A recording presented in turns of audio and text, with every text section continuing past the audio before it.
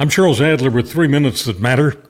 That photo of Justin Trudeau on Twitter wearing a pink shirt beside his teenage son, both having seen Barbie and saying they're now part of Team Barbie, it continues to draw heat from Team Homophobe and other Trudeau haters.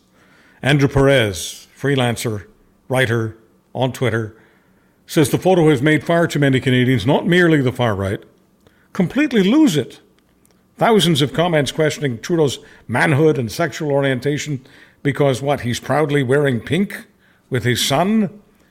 Insinuations that wearing pink or homosexuality are disgusting and, quite frankly, not something I'd expect to see in Canada, says Perez, who, in my opinion, is much more of a man than the knobs and know-nothings and thugs who continue to canoe in the rivers of sewage we call Twitter. Piers bringing Canadians together. In the last 48 hours, the British commenter looked at Prime Minister Trudeau declaring that he and his son were Team Barbie, and Piers responded that he is proud, Piers is proud not to be Canadian. So Canadians everywhere on the spectrum saying we're proud not to have you as a Canadian, Mr. Morgan. I never thought I would agree with this toxic windbag on a single issue, says NDP MP Charlie Angus, but here I stand with Piers, says Charlie.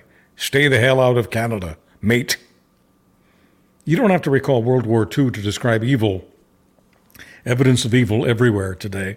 August 8th, 2023, in Pokrovsk, Ukraine. Russian missiles aimed aimlessly. Only target is people. Only point is destruction and despondence. Only point is evil.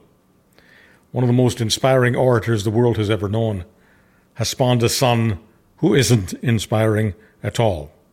Billy Graham fathered Franklin Graham, who prayed for the U.S. women's soccer team to lose over the weekend because he claims they're too woke, have an LGBTQ agenda.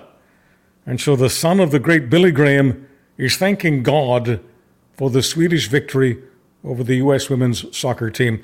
Billy Graham must be turning over in his grave. 6 years ago today, one of the music world's most talented left us. Glenn Travis Campbell played guitar better than almost any human being ever could or would, but he also sang like a bird. Glenn Campbell had a smile that was made for video, even had great hair. None of the above could stop the march of time.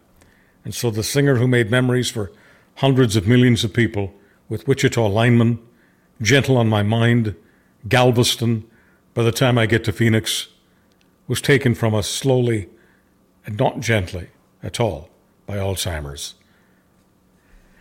Galveston, oh Galveston, I still hear your sea waves crashing while I watch your cannons flashing.